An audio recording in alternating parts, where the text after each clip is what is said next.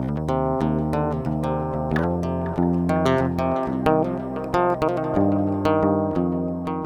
right, welcome back to the Canyon Chasers podcast with Alex, Mae, and Dave. And I think the first order of business is we have to choose a name, because if you listen to episode 1, we put it out there for our listeners, all 8 of them, to submit ideas, and we got a parcel of ideas. And what we did is I'm going to read off some of the ones that we all liked, and we did a ranked choice voting system, and we will announce the winner. And we're saying winner because the winner actually wins something. Tell them what they've won, Alex. So we're giving the person that came up with the name we ended up using a free gift code for Champ U. And ideally, we'd love to see you give this gift code away to a friend or a loved one who rides motorcycles, and really kind of help develop the community. If you need to use it for yourself, if you don't have Champ U already, awesome, go for it. But if you want to give it away, kudos. I think that's amazing. Thank you for giving that away. Let's go through some of the names that kind of stood out. John Baker kind of built off of your idea between two bikes, and he came up with between two wheels, which I really like that one. Lyle McDonald suggested the friction zone, but I think that has like a double entendre meaning there, so I don't know if we can use that one. SNVM69 came up with In My Helmet. That one I thought was great. He came up with a bunch, actually. Drop a Knee, Twisted Wrist. I don't think Keith Code would appreciate us using Twisted Wrist, though. Shin Z had a whole bunch. Beyond the Curve, the Chattering Chassis, the Reference Point. Brother Lance had the Rev Limit. Saber F4I, I wonder what he rides. Not Just Another Motorcycle Podcast. That's kind of as terrible as our existing name. Sorry, man. It is a little tongue-in-cheek. It is a little tongue-in-cheek. And then Kaplan came up with the Braking Zone. So we went through, we ranked choice, and the winner is Kaplan with the Braking Zone. We all really liked this name because a lot of what we're talking about is slowing down and talking about these things in more detail. So Kaplan, I will be in touch with you with your coupon code provided generously by Alex with Yamaha Champions Riding School. So super awesome. So our topic for today, which was requested by quite a few people, the topic of today is we're going to talk about track day. And a lot of people really have the misunderstanding that you have to have a specific bike for track day, that you can't do it on certain kind of motorcycles. There's a lot of confusion about track days as like what's required of the bike. A lot of people think it's involved as racing, and it's not. There's tremendous value in doing track days, and we're going to cover all of that. So I think the first thing we should ask is really kind of what exactly is a track day? Well, I can tell you what it's not. It's not racing. So for those of you guys that think that you have to, have a super bike and slicks and, all these other things, that's just not the case. A track day is really just a place for you to go practice inputs for your motorcycle at real world speeds. And by real world speeds, I mean whatever speed you're comfortable at. If you're comfortable at, freeway speed, 65 miles an hour to 80 miles an hour, cool. Come on out. If you're comfortable at that speed on your Goldwing, sweet, bring it. The racetrack is kind of a controlled environment, but really it's more of a closed course. And by closed course, we mean it's a single lane that goes one way, really very wide. But at the end of the day, it's just a strip of pavement with a couple of corners you can repeat over and over and over again to really practice these techniques that could save your life. I've likened it a lot of times to think of your 8 favorite corners on your favorite road in a loop. So you're just doing that really awesome section of road that you love so much over and over and over again without any oncoming traffic. No, you would say party lights. There's no performance awards. You can actually go as quickly as you want. And on the flip side is there isn't an obligation to be super fast. We hear all the time, people are like, well, I'm not fast enough to do a track day. There's no speed requirement. There's some etiquette things that we can kind of talk about a little bit later, but you're not required to be super fast to come do this. Well, no, and one of the other things to think about is at one point in your life, you're probably going to be the slowest person out there on the track. We've all been there. It's totally fine. You know, you get faster as you go. That's why you go out there, is to get safer and to get faster. It's the safest environment we have as motorcyclists, right? The reason we use the racetrack is because it's controlled, because it's measurable, because, you know, we can practice all these things with very little risk. There's lots of runoff. There's no guardrails. There are no cliffs. Except for maybe Barber Motorsports Park, there really aren't any deer that are jumping across the track in front of you. No oncoming cars. You know, it's just quite a lovely place actually to ride a motorcycle. I've often said that a track is a kind of a selfish environment, right? I can go ride the pace I want to go. I can work on the techniques I want to work on. And for the most part, I really don't have to think about all those other things. I don't have to worry about, am I speeding? You know, is there going to be gravel or, you know, a driveway or random things that could be popping out that we have to deal with on the street? And there's people out there, we have corner workers that are communicating with the riders to let them know if there is gravel. You have flagging stations. They'll wave a flag to say there's debris here. And so you're never really going into a corner completely unprepared for what might be. And it does result in this really excellent opportunity for learning and improving our craft. Whereas a parking lot, yeah, it might be a parking lot, but there's cars parked there and cars leak oil and there's paint stripes all over the place. There's, you know, even a parking lot doesn't provide the opportunity that a racetrack does. Right. And in a parking lot, you know, we're obviously limited to parking lot speeds. And you can get away with so many bad habits in a parking lot because really nothing matters when you're going that slow. Like you can get away with just some of the worst technique in the world because you're going 20 miles an hour. But as we add speed or as we decrease available grip, right, as the pace goes up or the grip goes down, all those little things start to matter. So we really want to practice, you know, for the real world. You know, in the military, we always said, you know, train as you fight. So why would you train at 20 miles an hour for something that you're going to go out the very next day and do at 80 miles an hour? It just doesn't make, you know, a tremendous amount of sense. Sure, you can start, you know, manipulating the controls a little bit here and there and doing a couple other things in the parking lot.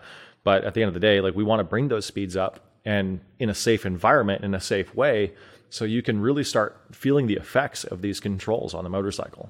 Yeah, one of the most common questions I'm getting lately is, how do I get more comfortable leaning? And so they go to a roundabout or a parking lot and they just start doing circles. And there is a substantially different feel to leaning a motorcycle at 20 miles an hour than there is leaning a motorcycle at 60 or 70 miles an hour. So it's hard to kind of perfect your techniques in one environment and then apply them to a different environment. It's different. It's very different. Well, and parking lots don't necessarily have the best surfaces either. Alex, you would know much about this, how you took my R3 out and was spinning circles in a parking lot and hit a little crack and whoop, down you went. So the track surface is a much better place to practice things like that because the track surface is much better than a parking lot or the roadway. Yeah, and one of the things that, you know, really kind of contributed to that crash was the fact that I was just going in circles. You know, we kind of hesitate to recommend people just go in circles all day long and, you know, practice getting their knee down and, you know, whatever else for that, purely because you're not really adding load to the tires, right? When we're thinking about motorcycle crashes, the vast majority of crashes we see are an underloaded front tire. So if we're just sitting there spinning in circles, we're, you know, very much risking an underloaded front tire low side. If you want to go out into a parking lot and practice something like that, by all means, go for it. Our recommendation would be do big U-turns. That way you have to, you know, build some acceleration as you're coming up to that U, use the brakes, put those brakes on past tip in and start feeling that weight transfer. And on the backside of the U, start feeling that weight transfer back to the rear tire as you're coming out of it. Every rider will benefit from track time because it is such a real world place, you know, and it's amazing to me. We see all the time MSF instructors or even just the average rider will come as like, well, I'll come do a track day just to kind of see what it is. And you'll watch someone that you would look at and consider to be a very proficient rider. I think you guys recently at Champ School had a motor cop come through one of your programs, right? And they come they're already a proficient rider. You put them on the racetrack where they can kind of really focus and think about these things at a higher level, and you watch their riding just flourish really quickly. Yeah, absolutely. We see quite a bit of that, especially with professional riding backgrounds, like, basic riding instructors, motor cops, things like that, or people like that, sorry. They come in with already a pretty darn good control of their motorcycle and, mechanical inputs, control inputs. And then we just kind of take them to the next level. We kind of say, hey, here's the limit of, where your technique works, and we should start, adjusting things, start adding, that trail braking in, start, really focusing on, loading the tires before we work the tires. But yeah, it's a tremendous opportunity for new riders and experienced riders, or even, professional riders, as it were, to improve their skills. There's no limit on the racetrack to how far your skills can develop. This is something I really love about track days too, is, when we get scared, we push into those fight or flight responses, what happens to us physiologically is we lose fine motor skill, right? Our body is preparing to run away or to punch the bear. It's not thinking about these fine motor skills. So when we're riding on the racetrack, we're going to be going speeds that we would never go on the street, I hope. So you get used to what these speed sensations feel like. So when you find yourself on a public road going into a corner faster than you're comfortable with, that is still slower than you've gone through a corner on a racetrack. Yep, and we see it all the time, right? You get off the racetrack, you've been doing 130, 140 miles an hour down the front straight, depending on what bike you're on, and you get onto the street, and now you go, okay, I don't have the runoff, I don't have the gravel traps, I don't have the wide lanes, I have guardrails, I have cliffs, I have deer, I have all these things, so I'm going to dial it way back down, right? We say we leave a 30% safety margin. I would argue that, as I get faster on the racetrack, I actually increase my safety margin and go even slower on the road. Just because you get so used to having that margin for error, and then you realize all of a sudden, oh wow, I don't have any margin at all on the street. But we get to the street and now the speeds are low. We're still using the same exact techniques we used at the track day. Just a different degree of application. So when that car does come into our lane, we go, oh, we can deal with this. Just add a little bit more brakes, or add a little more body, a little more lean, whatever the situation may dictate. It really takes the drama out of the sport. We still go have an absolute blast, but no drama. And even though a track school or a track day isn't necessarily a school, there's people like me that are there that are the control riders, which is a very kind of, sounds more impressive than it is, but I'm there to help and coach and to provide answers and to help your riding improve. And I don't know of any track day organization that doesn't have someone like me there to help out. Yeah, and control riders are specifically there with the rider's safety in mind. That's really the reason you exist as a control rider. So it's kind of like being the friendliest police officer you can possibly imagine. Well, it's totally true, right? Because I'll pull people off the track oftentimes. I'll see them do something, or they're running a crazy line where they're running off into where the marbles are, where all the little balls of rubber kind of roll up, and you'll pull them off the track, and they're like, whoa, what was I doing? And you're like, hey, man, you just did this. And they're like, oh, well, thank you. It changes from, because we're so used to, especially in America, we're so used to, an interaction with an authority is very often not controversial. Confrontational. Right. And we try really hard not to be. That's not what we're after. We want you to have a great time. We want you to I used to always joke, we want you to go home with a shiny motorcycle, but I see how some people treat their motorcycles. So now I say, we want you to go home with your motorcycle in the same condition you brought it in, Yeah, plus a few smiles, minus some gas. And worn out tires on the side, right? Because on the street, we're always wearing out our tires in the middle. Let's go wear them out on the sides for a change, right? But you go back to hang out with your buddies the next weekend, and your tires, there's no more chicken strips, right? And they're like, whoa, dude. So it's really good bragging rights for your buddies. I thought it'd be fun to talk about our first track day experiences. Mae, what was your first track day experience? Well, my first track day experience was in preparation for champ school. I knew I was taking the school, and I was afraid of my nerves because I know when I get nervous, I have a tendency to not pay attention as well, not absorb as much as I possibly could. So I wanted to get that first time experience out of my system. So I did my track day probably about a month before my first champ school, and it just helped me exponentially because I feel like I got so much more out of that champ school than I would have otherwise. What was it like the night before, like preparing for the track day? Like, was there a lot of anxiety about, I'm going to a racetrack? Oh, it wasn't just the night before. It was like the week going up to it. Like, you felt fine, and the week coming up, you're like, oh crap, that's this weekend. Like, I'm not ready for it. Do I have everything I need? There's a lot of anxiety for a lot of people going to the track, and that's totally fine. And honestly, if you go out on the track your first day, and you come off that first session and you either feel like you're going to cry or you do actually cry, it's fine. Everybody has those nerves. There's just so much emotion going into the track that when you come off of it, it's like decompressing. And the best advice I can give to people is just go out a second time. That second time out is going to be completely different. You're going to have a blast and you're going to be hooked. And that's just the way it works. Yeah, I know for me, like, I was so afraid that I wasn't going to be good enough, that I'd be out there and I'd be the slowest person out there. And, and I was the slowest person out there the first time out there, but you realize right away, it's just riding a motorcycle. I know how to ride a motorcycle. And you just like immediately, just like you said, the nerves just come down, right? And it just becomes so much better. Alex, what was your first track experience like? Well, so my first track experience was actually at the school. So effectively I cheated.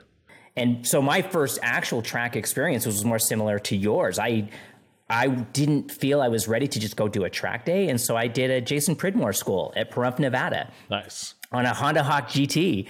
And it was like, oh, this is the deal. This is fantastic. And, you go out there and, I go slow right off the bat, but then you just start to progress so quickly and you're just getting like this big, boost of improvement. You're like, oh, and like, it just really, I'm getting kind of excited just remembering the story, like how much joy that track kind of brought.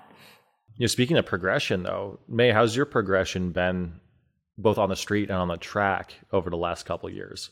Well, honestly, we don't ride street as much as we used to. I think the track has kind of spoiled us a little bit. And when we do ride on the street, it's a lot of information overload because you have all that oncoming traffic and things you have to watch out for. And you just find yourself getting a little flustered. Whereas on the track, you don't have to worry about all that stuff.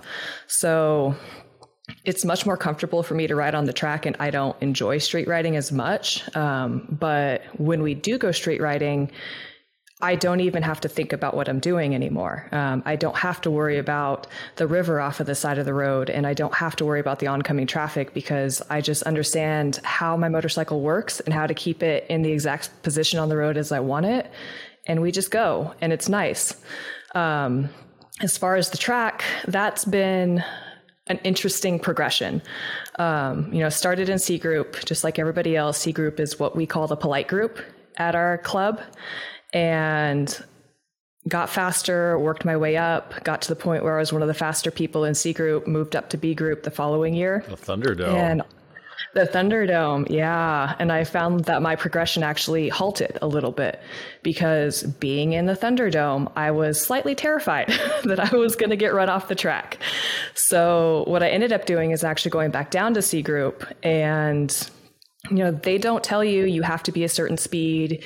Once you get too fast, you can't ride in this group. As long as you understand that this is the polite group, you're welcome. And so we go out there, all three of us together, and we'll just rip around the track, play around. And it's so much fun because you just give people space and they don't care that you blow their doors off. Yeah. So Mae, we've been talking a lot about, different kinds of groups, C, B, A. So let's kind of define these a little bit, right? So C group, or novice group, as it's called in some track day organizations, is where we see, newer riders, riders on slower bikes, just slower riders, and people who want to be passed more politely, shall we say, than in the other groups. At UMC, at Apex Trackdays, we literally call it the polite group. B group is where we start seeing some things get a little wild because we have a lot of ego in B group. We have the people that don't want to have the C group sticker on their motorcycle, and we have the people that aren't fast enough to be in A group, or they're fast enough to be in A group, but they'd be the slowest people in A group, and they can't pass anybody. We also have a very wide array of skills and lines in B group, so it becomes a little interesting. We typically refer to it as a Thunderdome. And then we have A group, which is primarily made up of the faster riders, been around a while, typically online, very predictable. The passing is much closer, but because everyone's more predictable, it's a bit safer. And you'll typically get a lot of the racers in there, a lot of the old guys that used to race that are now just kind of puttering around, as it were, for them. But yeah, so that's typically how the track days are divided in terms of skill or speed levels. And some track day organizations run a little differently. They're all kind of unique. Some organizations, you have to graduate up. You have to kind of pass a test before you can move up each group. For most people, I tend to tell them, my advice is ride C group for longer than you think you need to. Ride B group for the least amount of time you can get away with, and then go right into A as soon as you can. But Mae, I'm really curious, as a female, like, what's been your perspective, or what's been your experience, because it is a very male dominated sport. There's really only a handful of females who are out there regularly. But what's it been like for you in this track experience? Because you're out there every track day like we are. Well, for a new rider, it's a little bit intimidating. Like once you get out there and once you get to know all the guys that are out there, you feel like you're one of them for the most part. But when you first start riding, it is very male dominated. We are very lucky at Apex Track Days. We have a lot of women riders. I'd probably say there's at least 12 to 15 of us now. I have seen in some track situations where a lot of guys just can't have the girl rider in front of them. Do you see that as much anymore, or is that getting better? I don't think it'll ever get better, honestly. It doesn't matter how many women are out there. I think there's something to be said about seeing a braid out of the back of someone's helmet, or bright pink leathers, or whatever. You get a little bit of red mist as a man. And it honestly is amusing to me, because it's like, I don't think I should be treated like any other rider. Like, I'm just out there riding like you are, doing the best I can, learning. But I do see it when I pass somebody. All of a sudden it's like, oh, I have to keep up with her. I have to pass her. I can't have a girl pass me.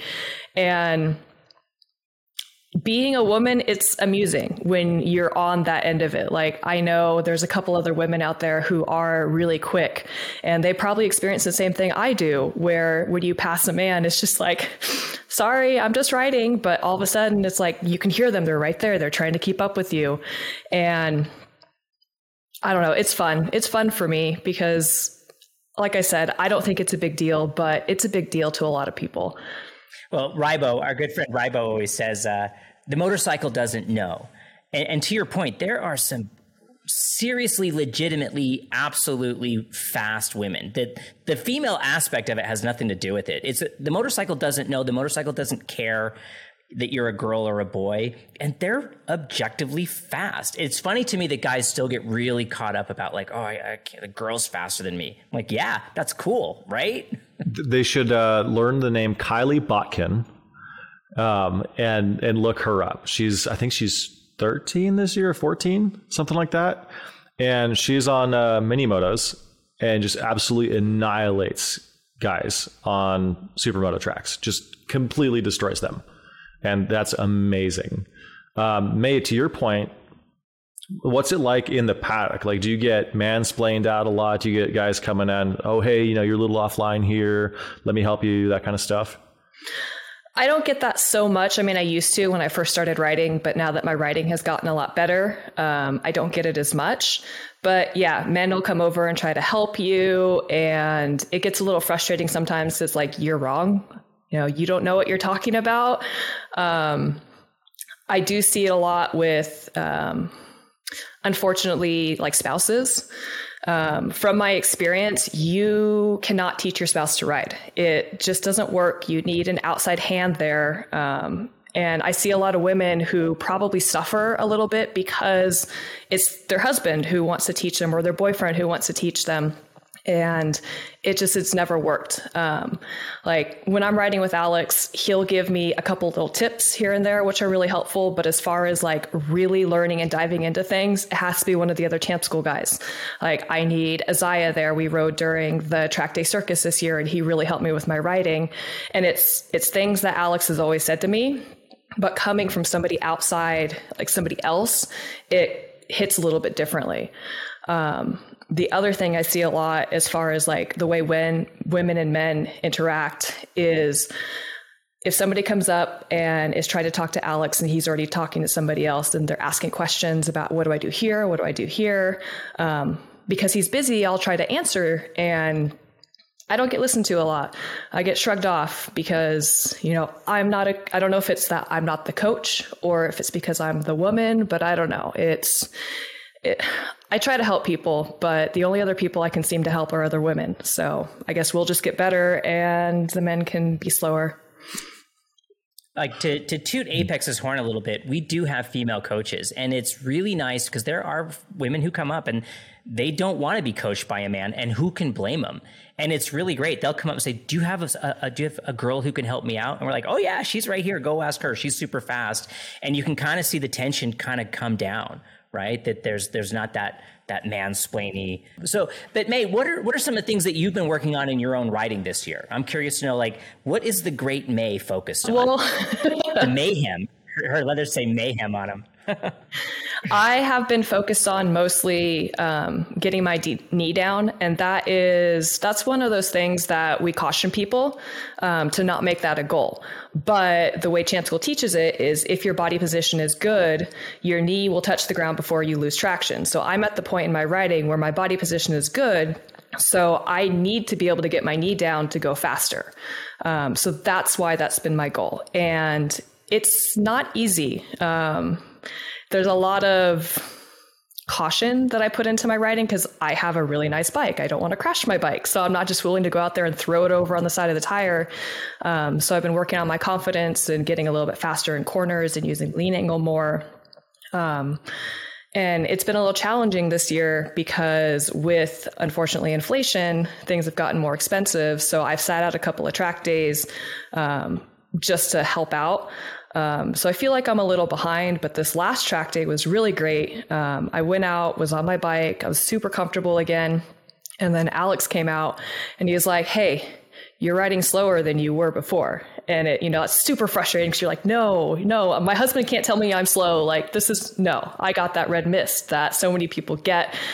And he's like, what you need to do is open your throttle all the way in between every single corner. That's what I want you to do. And then all of a sudden I was back to where I was. So that says something about having a coach and having somebody in control riders, like somebody there to just give you that little bit of advice that you need to get back on track. And if you're a spouse, just keep it like if you're a spouse and you know what you're talking about and can get the point across, keep it super simple, right? Like if I had gone out of my way to lead Mae around every single corner around the racetrack every session, it wouldn't have helped. But just kind of putting that thought in your head of, get to wide open throttle between every corner and then letting you go work on it on your own. Mm-hmm. How was that helpful to you? Oh, that was very helpful. I like following you around. I like following other people around that I trust. That's a big part of it because you can follow somebody around that's fast, but if you don't trust them, you're not going to learn anything. You have to trust that person that they're not going to mess up. They're not going to crash. They're not going to do something stupid. And then you learn from that. But being able to just work on something yourself and then having somebody come back to you and say, you look so much better, like this is better. It's very rewarding because you figured it out on your own. Like you got that little bit of information, you knew what you had to work on, but you were able to do it yourself. A lot of times we see like the male spousal unit leading their significant other around to the point where they're hampering their learning, right? Oftentimes he's not as good of a rider as he thinks he is, so he's not really leading correctly. He's not really, but like they're going slower. They're coddling to a point, right? And you can almost see like the female rider getting frustrated. It's like, I want to go faster than you. And we've even seen situations where they'll come back into the pit and the husband will kind of start chastising, you're going too fast. And it was more that she was just progressing quicker than him. And now she wants to go faster than him. And he can't deal with it. And, you know, as someone who's very, very lucky to be married to someone who rides like you guys are, it's less of coaching between us. It's more of discussion, right? We'll have conversations. Well, how did this feel? How are you dealing with this? Because there are physiological differences, right? Like, you know, the center of mass is different between the two of us, and we have different upper body strength between the two of us. And so we solve problems slightly differently sometimes. And it's more fun to have these discussions than have these, let me tell you how to do it. Let me bestow upon you my wisdom, right? Because I don't think that's helpful at all. Right? No, it's not. It kind of goes back to what we talked about in the first podcast. Being talked at is not helpful at all. Like, you need somebody to help you. And as a spouse, you have to remember that your primary responsibility is to encourage and to support. And it's not to teach them. Let somebody else teach them. I promise it'll go better. Just be there, encourage them. You know, like Alex said, give them little tidbits along the way. But don't try to just be their coach, because it's never going to work, and it's going to hinder your relationship. It's going to hinder your spouse's riding. They need to grow on their own. And that's part of being a rider, because when you're riding, it's you. It's your little bubble, you on your motorcycle. Like you said, it's a very selfish thing. And you need to be able to develop on your own as a rider. And there's a level at which not everyone's a coach, right? Not everyone's cut out to be able to break through a mental barrier and find the language that really hits home. And that's just the language portion, right? That's not the actual underlying knowledge and understanding of how to diagnose a problem, you know, what next steps are, all these things. So if you're struggling, like if you're out on the racetrack and you're already a track day rider, or, you know, your spouse is struggling, your significant other, whoever, find an actual coach. Like, find someone who has that background, has that reputation, has that knowledge and understanding. And typically it's not just the fastest guy in the paddock, right? Like, there are plenty of fast guys in our paddock that have no idea why they're fast. Or even if they have an idea, they could not explain it. You know, they couldn't explain their way out of a paper bag, as it were. So find that guy. I spend a lot of time listening, right? When someone comes up to me with a question, a lot of times they may not be able to articulate it in a way that's as common, right? So they'll come up with a question, well, I'm struggling with this. And then I spend more time asking them questions. Well, what are you doing in that situation? Where are you? Where is your body? So the first part of the coaching is, the first chunk of the coaching is actually listening to try to understand where they're coming from. And so a lot of people who don't know how to coach, like the fast guys, right? Like the dude's wicked fast, you know, their advice is usually terrible. Hey, I'm struggling with this thing. And they'll be like, more of this and less of that. They're not really listening. The most dangerous advice in the paddock is your buddies. Yes. Mm-hmm. Yeah. And there's a difference between advice and instruction. Yes. Yeah, that's true. So find a reputable person or school. Mae, what do you like to see from the coaching staff or the control riders? What type of conduct do you like to see them do that makes it a better experience for you? There's a lot of things, like I said, coaching, giving little tidbits, that's always helpful. Like, it's really nice if you're brand new to the track, you don't quite know the lines yet, have somebody get in front of you and, like, if they tap their tail, it means follow me. So that is really helpful, because then they can take the line, show you exactly where the line is supposed to be. So it takes the guesswork out of riding that new track for you. The other thing is they kind of get to be the bad guy sometimes. Like, for instance, if you're out in C group, you're out in the polite group, and somebody just passes you super close up the inside late. I really do appreciate when they go over to that person after the session is done and just say, hey, this was really unsafe. You made somebody feel uncomfortable. Like, we need to make sure that we're being polite in this group and not passing late up the inside. And that's not okay. Because if everybody just went out there and did whatever they wanted, people would quit this sport really quick. Because when you're a new rider and somebody spooks you and passes you like race pass up the inside, you just want to get off. And that's typically, I've had that done to me before, and that's what I've done. I got off the track. I mean, I knew I was going to get back on, but it's like at that moment, you're done. You don't want anything to do with the motorcycle. You don't want anything to do with the track. You just want to get off. So having those control riders there to just kind of remind people, hey, don't be a dick, that's really nice. Yeah. And I love that you brought that point up, because we lose a lot of riders in C group when that happens. They have that experience, they don't come back. And I typically really appreciate it because I'm out there every C group, but I don't see everything. I'm only in one place at a time. When someone comes up to me and is like, hey, this happened, this scared me, I didn't enjoy that, you shouldn't have to go deal with that person. Come talk to me, let me go deal with that person, right? Most times, they don't really realize what they did was mean. Or if they did, I have the opportunity to bump them up into a higher group. Go into B group and let's see how you enjoy it, kind of a thing. Right. Because we want this polite experience, so it is fun for everybody. And it's already a different experience, right, for everybody. Come into a track day, especially if it's your first time, you're probably not even familiar with how the day operates. Mm-hmm. And so you're already kind of on edge about that. You're like, hey, am I doing the right thing? Am I going out in the right group? All these different things to worry about. The last thing you need to worry about while you're trying to focus on your riding is somebody else. Mm-hmm. So, having that control rider there, having that staff there to help you out with that and take care of those problems and take away that distraction is really, really nice. Yeah. And well, the other thing is if you as a person, you do understand that you pass somebody poorly, you made a bad decision, you passed a blade, you committed and you couldn't pull back, go up to that person, find them if you can, and apologize. That goes a long way. Saying, hey, sorry, I didn't mean to spook you. I didn't mean to cut you up the inside. I'm sorry. Because that takes a lot of the stress out of the day if you as a person goes up and apologizes for what you did.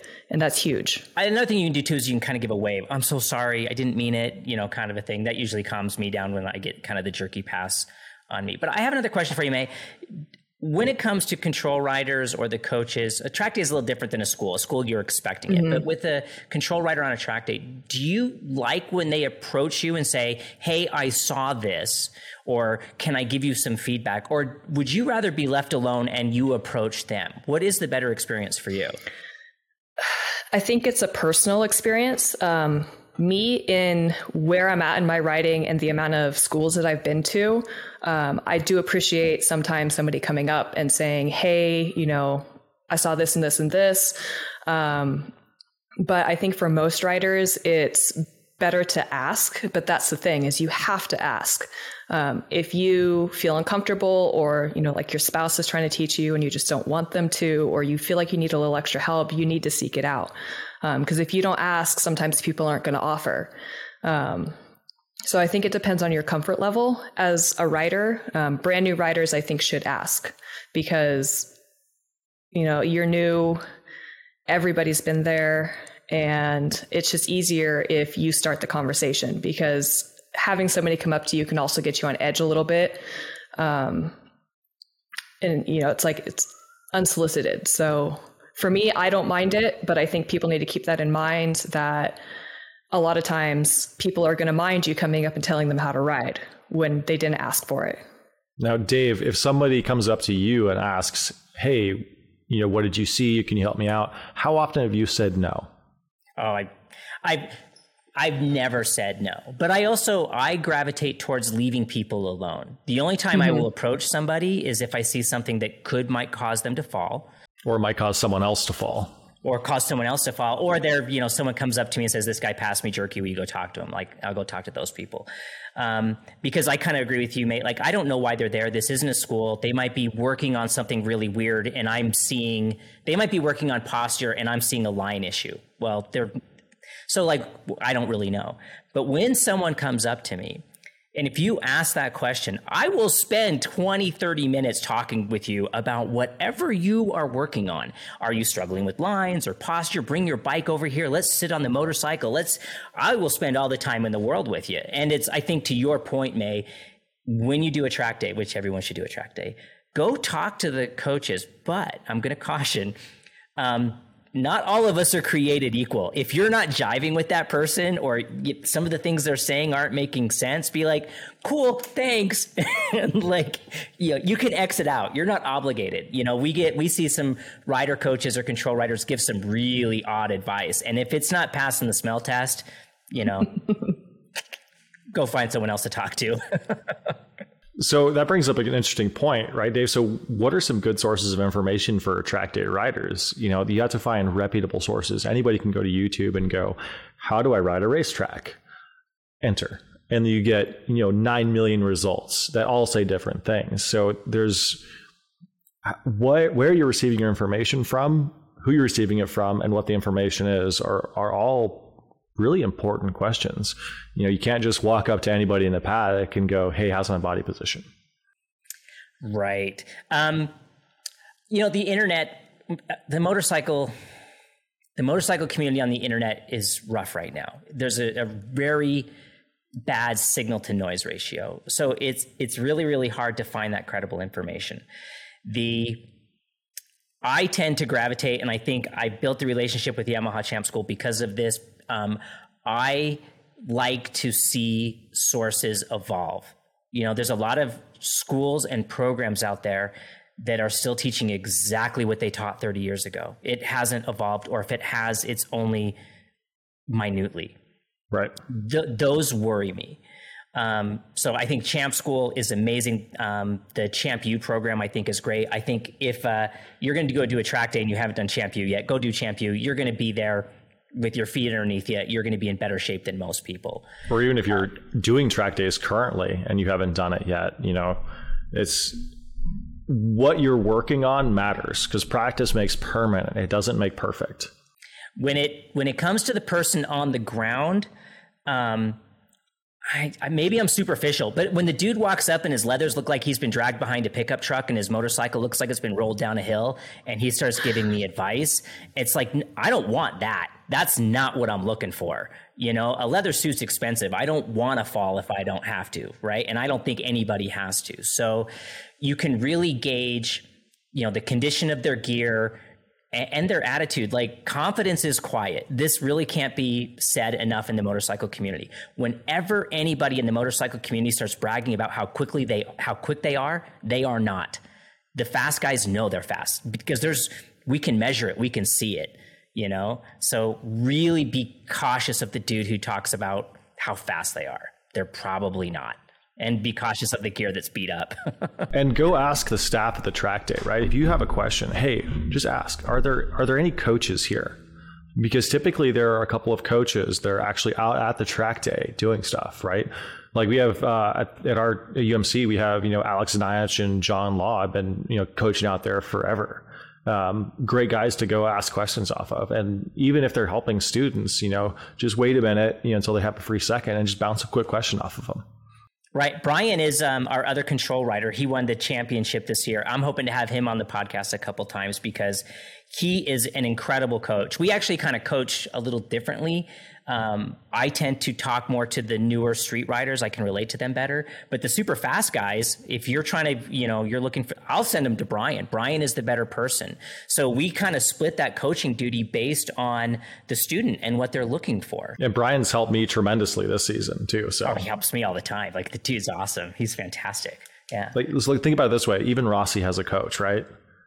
Granted, he's not racing actively on motorcycles anymore, but I'd be willing to bet he's got a car coach working with him at his level. All these guys do. So there's always someone else's eyeballs on your riding is going to go a long way if they know what they're talking about. And that's like another advantage of a track day and a rider coach, right? To actually get someone to look at you, right? And we always talk about the track day photographer, right? And I love when track days have the photographer, because you'll go out there and you'll be like, I'm like Rossi, I'm hanging off the bike. My knee must just be like millimeters from the ground. I'll bet you I'm going to touch my elbow. And then you get the photograph and you look like You look like you're out on a Sunday ride, bolt upright, you know? And it's to have someone look at you and say, this is what I'm seeing. You may think your head's over here, but you're all crossed up and twisted. So let's fix that. And it's wonderful to get that kind of feedback. There's a flip side of that coin, though, and we see this a lot in the street Rossi category. Guys look at their pictures back and they're dragging elbow. And then you see the next picture is like me or you right behind them, bolt upright at the same pace. You know, they're just needlessly doing it for the gram, and they're not fast. They're just literally just riding with a ton of risk. And then you'll get, you know, Mae, some of your pictures this season, I know you've been disappointed with because you're working on things. And, you know, regardless of where the photographer is capturing you at, you're more focused on learning than you are about doing it for the gram. So your pictures may not look like the perfect fast boy, you know what I mean? But he's also capturing a lot of you on like corner entry, right? As you're starting to tip into the corner. So where you are in the corner matters. A still image, like you can't do any coaching off of a still image unless it's super egregious, because you don't know where in the corner the person is. You don't know what's coming up next. You know, if he just had to make a pass or if she's about to make a pass on the outside. So I've seen that actually in some of Mae's pictures. It doesn't look like she's doing much, but I'm like, oh wait, I remember this lap. She was going around somebody on the outside. Yeah, I was just going to say that because we see that on Reddit all the time. You know, the people like on our Trackdays especially, which is a good subreddit. I really like that subreddit, but they're like, how's my posture? And you're like, I don't know where in the corner you are. That doesn't, if you're at corner exit, that's terrible. If you're at corner entrance, that's fantastic. And I trolled our Trackdays, right? I went on there a couple of months back actually just to troll with the R6, right? Got the expert plates on there. You know, a couple of my buddies are on there too. And I posted a picture of me that was, my knee was close to the ground, but it wasn't down. And just, hey, how do I get my knee down? And like, you know, some of the people were like, oh, you're clearly trolling, but there were some very kind-hearted people that gave me, you know, a 700-word essay on how to get my knee down. And you're just like, oh man, guys, calm down. It's a picture. Getting a knee down, I was going to ask Mae, have you touched your knee yet? Yes. What was it like? Well, it's an amazing experience. Tell us about touching the knee for the first time. Well, actually, the first time I touched my knee, I was on a mini, and I was at Champ School because they have minis down in Arizona, and they're great tools because it's a lot easier to get those bikes leaned over. And my biggest thing was I wanted, kind of like how I did my first track day before I did my first Champ School, I wanted to know what it felt like before I got on my big bike and it freaked me out, and then I crashed immediately afterwards.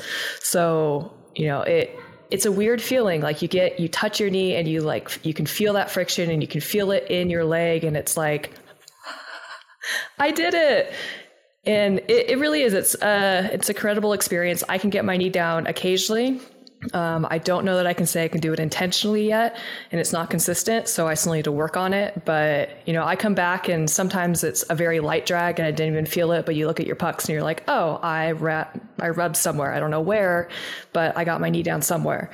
But yeah, it's a great experience if you're doing it right. I feel like it'd be very scary if you're just doing it to do it.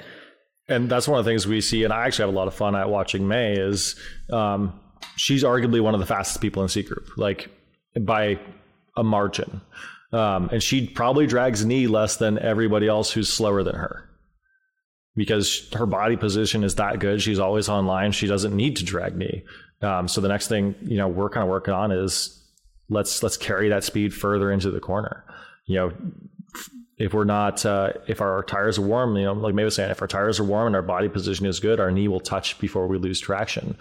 And if we're not dragging our knee, we have more traction to give. So that's, we're working on getting closer to riding at that 100 points of grip everywhere. Well, and as someone who is not especially tall, but my motorcycles are all tall. I'm like Pedroza on the motorcycle. I hook my knee over the top of the seat to hold the bike up. I have to be going really fast before my knees start touching, simply because I'm physically smaller. I don't have these big, long, 6 foot tall person knees to kind of be putting out there. I know, right? So like, it was a long, long time. I had basically given up. I figured I'm too small. I'll probably never touch a knee. I gave up on it. And then the first time I touched, I almost crashed. It scared the crap out of me. And then it was just jubilance and elation. Alex, what was your first knee touch like?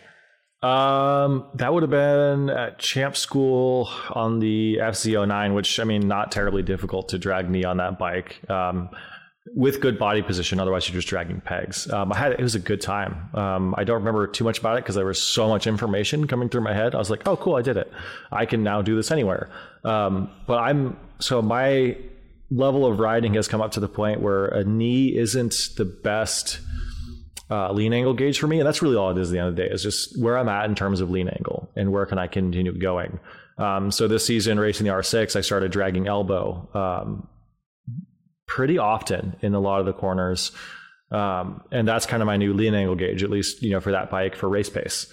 If I'm not dragging my elbow, I still have a bit to give. And because I'm a taller dude, I have the benefit of, my elbows and knees are roughly at the same place, a little bit further in. So that's kind of what I do now is I'll get into a corner entry, my knee's out, touches the ground, I'll start picking my knee up until my elbow touches. Then I'm going, oh, okay, we're pretty close to the limit here. Like I should start, figuring out some more upper body to add here or things like that. So it's all, you see that, and then you got Fabio out there dragging his shoulder around the racetrack. Okay, cool. There's always a bigger fish. And I actually really love that about that, because I love that I am still learning. I'm not the slowest guy out there, but there's certainly a lot of people who are way quicker than me. And I love the opportunity to be like, look, if you do this, you'd be quicker. Or if you do this, you could save some time. If you do this, you could gain some speed. And that's fantastic, right? That I'm not bored of it, like video game. You beat the boss level and you're, okay, I'm never going to play that again. But motorcycling is for real. And there's this constant opportunity to learn. And Trackdays are such a fantastic place for that. Yep. If motorcycles were video games, they would definitely be a From Software game, right? Elden Ring, Dark Souls, that kind of thing, because it's just... Well, and if you get bored when you're motorcycling, it's because you're complacent, because you're not trying to grow, because there's no cap to the sport. So if you're bored, you're doing something wrong. And it's, I've been the control writer for Apex for, 15 years, 16 years or something like that. We see every type of motorcycle. Like the last track day that we were just at, there were a guy on a Dyna and a guy on a Honda Shadow, just like having a gas. 125 two-stroke was out there. Yeah, we see like BMW GSs and Multistradas all the time. Goldwings occasionally. That's a lot of weight to be hucking around, but we see them. Yeah, sport tourer bikes out there all the time. New bikes, old bikes, big bikes, small bikes, it doesn't matter. Like that's the beauty of a track day, right? Just run what you've brung. And the tech going into it, hey, what do I need to do to prepare my bike is usually pretty simple. For C group, I don't think we necessarily require this, but most track days require just a simple coolant flush, right? There's a couple different types of coolant. The stuff that comes stock in your bike from the factory will leave an oil slick that is damn near impossible to clean up. Like it's just a real pain, and it's just slick as snot. So slippery plus motorcycles plus speed, typically not a great combination. But most track days require, your tires have tread on them, air in them, nothing's leaking, nothing's falling off. Tape your headlights or pull your fuses and tape your headlights depending on the organization. Anything that's glass has to be taped. So, mirrors can be either removed or taped. Your brake light. And this is something I've never really understood. The brake light has to be taped. And that's kind of a cause of consternation, but a completely different conversation. But really it's fairly simple. A roll of duct tape. So, $3 there. I would actually recommend painter's tape, not duct tape for those of you listening. So $3 for the tape, maybe $5 or $6 for, a big jug of distilled water to replace your coolant. 10 minutes on YouTube to figure out how to flush the coolant in your motorcycle, and you're pretty much ready to go to the racetrack in terms of the bike itself. And every track day organization is different. There's going to be different requirements, and you're going to need, and a lot of those are determined by the racetrack itself. So like at our track, the reason why we can't run brake lights is because the corner workers in the racetrack, they don't like it for some reason. And we've been arguing with them for that for years. But the point is to ask and find out what the requirements are for you. But you don't need to safety wire. You don't need a catch basin. You don't need, a lot of those things are racing requirements. Right. And there's very different from the track day requirement. Yeah, in terms of, personal protective equipment for a track day, if you have or can borrow or can rent a set of one-piece leathers or two-piece zip-together leathers, that's the best protection you're going to get. I know our track day at Utah does something a little special for the C group, though, Dave. Right. Well, we have suits you can borrow or rent. And C group, a lot of times you can ride in your street gear as long as it is armored. But I know a lot of people, they get really put off by the suit, but you don't need to go buy like a $3,000 Dainese, although it's my personal preference. You can get on eBay and you can pick up a used suit and for a couple $100 and you can be out there. That shouldn't be a deterrent. So one of the things that, we hear all the time, riding around at the racetrack and, especially with the newer riders, is like, oh, when am I going to crash? As if it were mandatory for some reason that we crash our motorcycles. And it's not mandatory. It's certainly not even recommended that you crash a motorcycle. It's entirely optional. And really what it boils down to is just your technique and how you're inputting those controls. There is a higher probability of crashing on a racetrack just because we're at higher speeds, right? As the pace comes up or grip goes down, things matter. So when the pace comes up, you do have a higher likelihood of crashing. But what we see a lot of is the severity of the crashes is tremendously lower, like orders of magnitude easier than crashing on the street. There are no guardrails. There aren't cliffs to fly off of. And typically what we see is, especially, in the newer groups, is an underloaded front tire low side. Coming into a turn, they're off the brakes and on the throttle, and then they turn. And front tire goes out from underneath them and causes maybe $100-$200 worth of plastic damage. And they get back up and, the ego might be bruised a little bit, but they're completely fine. The bike mechanically is completely fine. They get a free ride on the crash truck back to the paddock. EMS comes and checks them out. All for free, and they go about the rest of their day. I think that a lot of the reason why people do crash, or part of the reason why they do, is because they expect to. Same reason why you go out and buy an old beater bike and say, I'm going to turn this into my track bike. Well, guess what? If you are assuming you're going to crash, so you buy a bike to crash, you're going to crash. So get a nicer bike, get one that has nice ergonomics, good electronics, and then you're going to be motivated to not crash that bike. Yep, agreed. Yeah, that is so true. And the last thing I was going to say too, before we kind of move on to the next topic, is there's an ambulance there. We can't run unless there's an ambulance there. So when we go back to, I always feel a lot of motorcycling is all about minimizing risk. How do I minimize risk? Well, I can wear a helmet, I can get training. I can do all these things, right? I can run good tires. All these things kind of work together to minimize risk. Well, now we're at a racetrack. There's an ambulance right there. And say something does go totally pear-shaped and there is a bad crash, the ambulance is right there. It's not like the top of East Canyon or wherever where you're off in the bushes and nobody even knows you're there, and Lord knows how long it takes before the ambulance could even get there, right?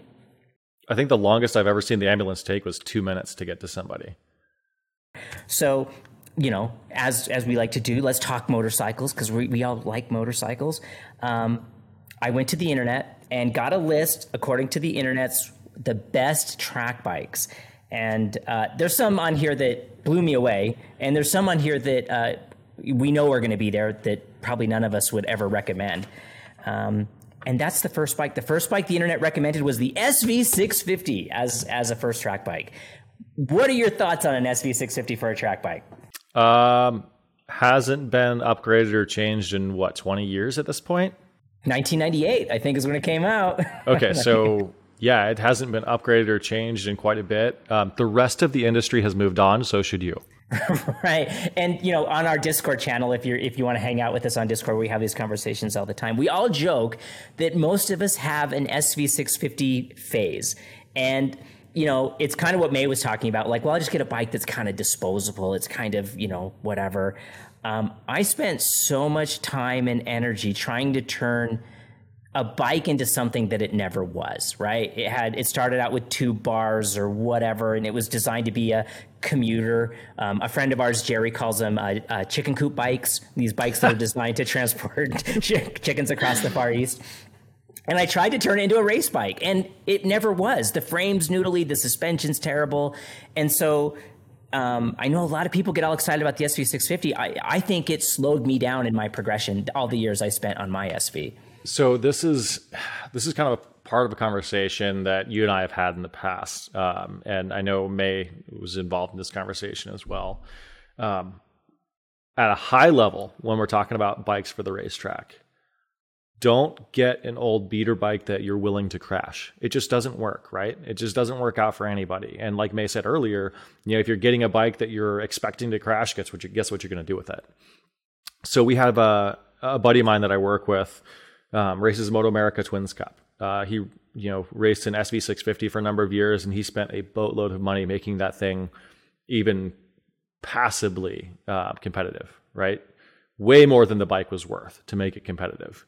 He jumped on Mae's RS660, brand new, street tires, stock electronics, stock everything, at the Ridge Motorsports Park a couple years ago when they first came out, and was within 2 seconds of his personal best on a brand new motorcycle. Brand new motorcycle with street tires. With turn signals. Yeah. Yeah.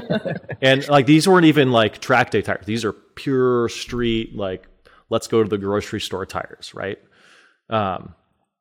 There's something to be said for being comfortable on a motorcycle, because being comfortable will lead to confidence and the ability to focus on your technique and on the racetrack, and not on what the bike is doing itself. Or really fighting the bike, as it were. So if you're comfortable, you're going to be confident. If you're confident, you're going to improve your focus. If you're improving your focus, you can work on building your skill set. But the basis of all that is, again, comfortability and confidence. You guys had a really good conversation the other day about buying new motorcycles. And every time that we have, or anybody has ever made a decision to buy a motorcycle that is an intelligent decision, you end up not liking that bike. Your decision should be based on emotions and on heart. When you sit on a bike, you just know it. And that's how it should be. If you get on a bike and you're like, oh, I hate this bike, but it's a good financial decision and I'll build it to make it good and blah, blah, blah, you're still going to hate it. That's just how it works. Was that saying, remember, this sport is supposed to be fun? Right. Yeah. Well, and that's been my experience, right? You make these pragmatic decisions, and it's still just not what you wanted, right? Like, go get what you want. Like, life is short, man. Not that we're selling motorcycles. Well, Mae knows actually about this whole, Gucci bike versus non-Gucci bike. So Mae, give us a little taste of, what you went through with your prior track bike and where you're at now. Well, my first track bike was a bone stock R3. Actually, I don't think I did anything to it other than engine case covers and a little bit of pretty tape to make it look nice. So it was bone stock. It was the stock, or the entry-level model that didn't have ABS or anything on it. So 0 electronics. It was a good learning bike. It taught me really quickly what I was doing wrong, and it was so light and got upset so easily that I learned how to be really smooth. And it got to a point where I was just tired of fighting the bike. And so I did a lot of research, and I found the RS before it had been released, and everything that people had written about it, all the specs on it. I loved it. And I loved this bike before I even saw it, before I sat on it, before anything. I just loved it on paper. So one winter, when it first came out, I just called one of the dealerships on a whim and was like, hey, do you guys happen to have one of these bikes coming in that I can reserve? And they did. And so we went over there. I swung one leg over the bike, and that was it. I loved that bike. The RS is amazing. I was instantly comfortable on it, instantly faster. I wanted to share it with the world. So I let people ride my bike, just so that they can understand what a good bike actually feels like. Because when you find it, it's incredible. Like, your riding just explodes and you get so much better so quickly. And you're happy. The riding explodes, right? Yeah. Not you. No, I explode all over the place, whatever. No, you get so much better and you have fun doing it. And I think that's the biggest part, is when you find. And we keep talking about like modern advancements. You know, the SV650 came out in 1998. Unless you're really into racing vintage and that's your jam, and that's cool. This is a recreational activity. Follow your heart. But motorcycles have evolved. Our riding styles have evolved. Tires have evolved. There's not a whole lot of value. If your goal is to progress and become a better rider, there's not a whole lot of value learning how to ride a motorcycle from 30 years ago. It doesn't really relate as much to now. The technology, the geometry, the electronics, like it's, like I was on that 848 since '08, right? It's blowing me away how much I've missed in the last 15 years coming to a new motorcycle. And you're like, wow, I should not have hung on to that bike for as long as I did. I should have advanced sooner, because the new bike is better and I'm having more fun on it, learning more modern riding techniques. So bottom line, new bike good, old bike maybe a good learning tool if you're trying to do something specific, but you're going to have probably less fun on it unless you're doing that. Fair to say? And there's something else I think I really want to bring up, because we talked about this a little bit in the thing too, and this relates to Mrs. Canyon Chaser. You know, she's an incredibly, experienced rider. She's been riding, we've been riding together since 95 is how long we've been riding together. And so she decided she wanted to get a track bike, and she's like, I want a little bike. And so, as everyone probably knows, I built her that little KTM 390, and it is a rockin' little bike. But she has really struggled on the little bike because you ride it so differently than a big bike. And she's been on big bikes for, 20, 30 years. She got a Super Hawk, 1000cc V twin, in the late 90s, and she's been riding big bikes ever since. And so now to step down to this little bike that you ride so differently, I don't know if it was the right choice for her to get the little bike, even though it sounded like the better choice, right? You learn some very specific things from little bikes. Like Mae was saying, how to be smooth, especially with, inputs and movements across the bike. But at some point, being on a little bike for too long can actually hurt your progress. You start to develop some bad habits, especially with a throttle, because you can get away with all kinds of weird things with a throttle on a little bike because there's just no torque. So if you're going into a little bike to learn something specific, like learn, hey, I need to work on body position and timing and, lean angle or, control. Or inertia. Inputs. I'm afraid of inertia. I'm too slow in corners. A little bike does teach you about inertia, but it does not teach you about trail braking.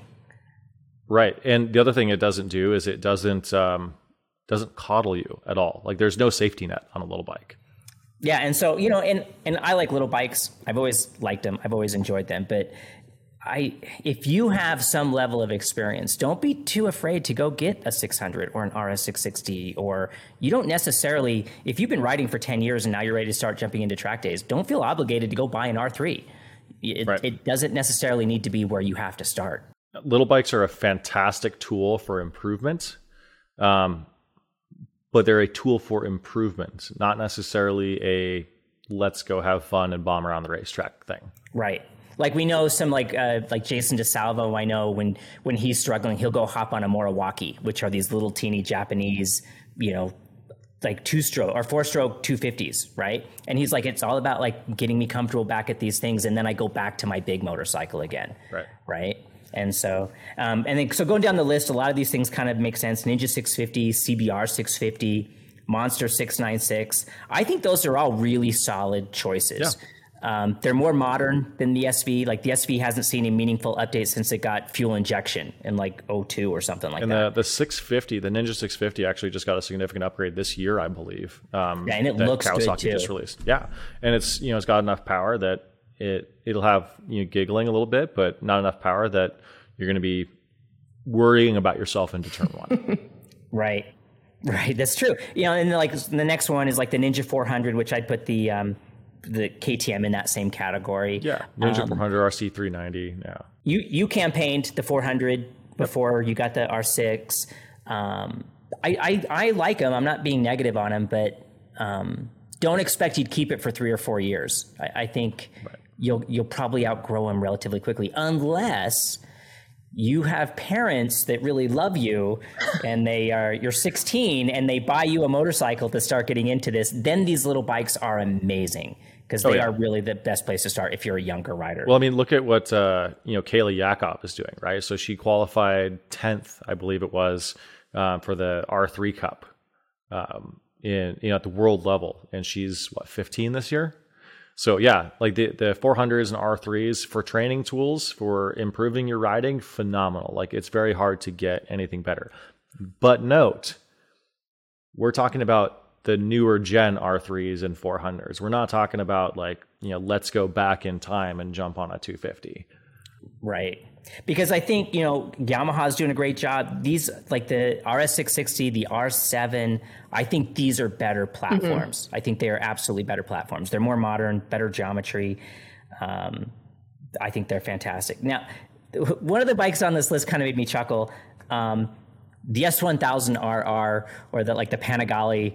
And I'm like, if you're comfortable with an S1000RR or a Panigale, you probably don't need a list to tell you what track bike to go buy, right? Because why, But I mean, it's one of those things. Like, if you want to go fast, right? If you want to be the dude on the super bike, yeah, absolutely. Why not? Like, they're phenomenal bikes. The engineering is flawless on those things, and they're super fast.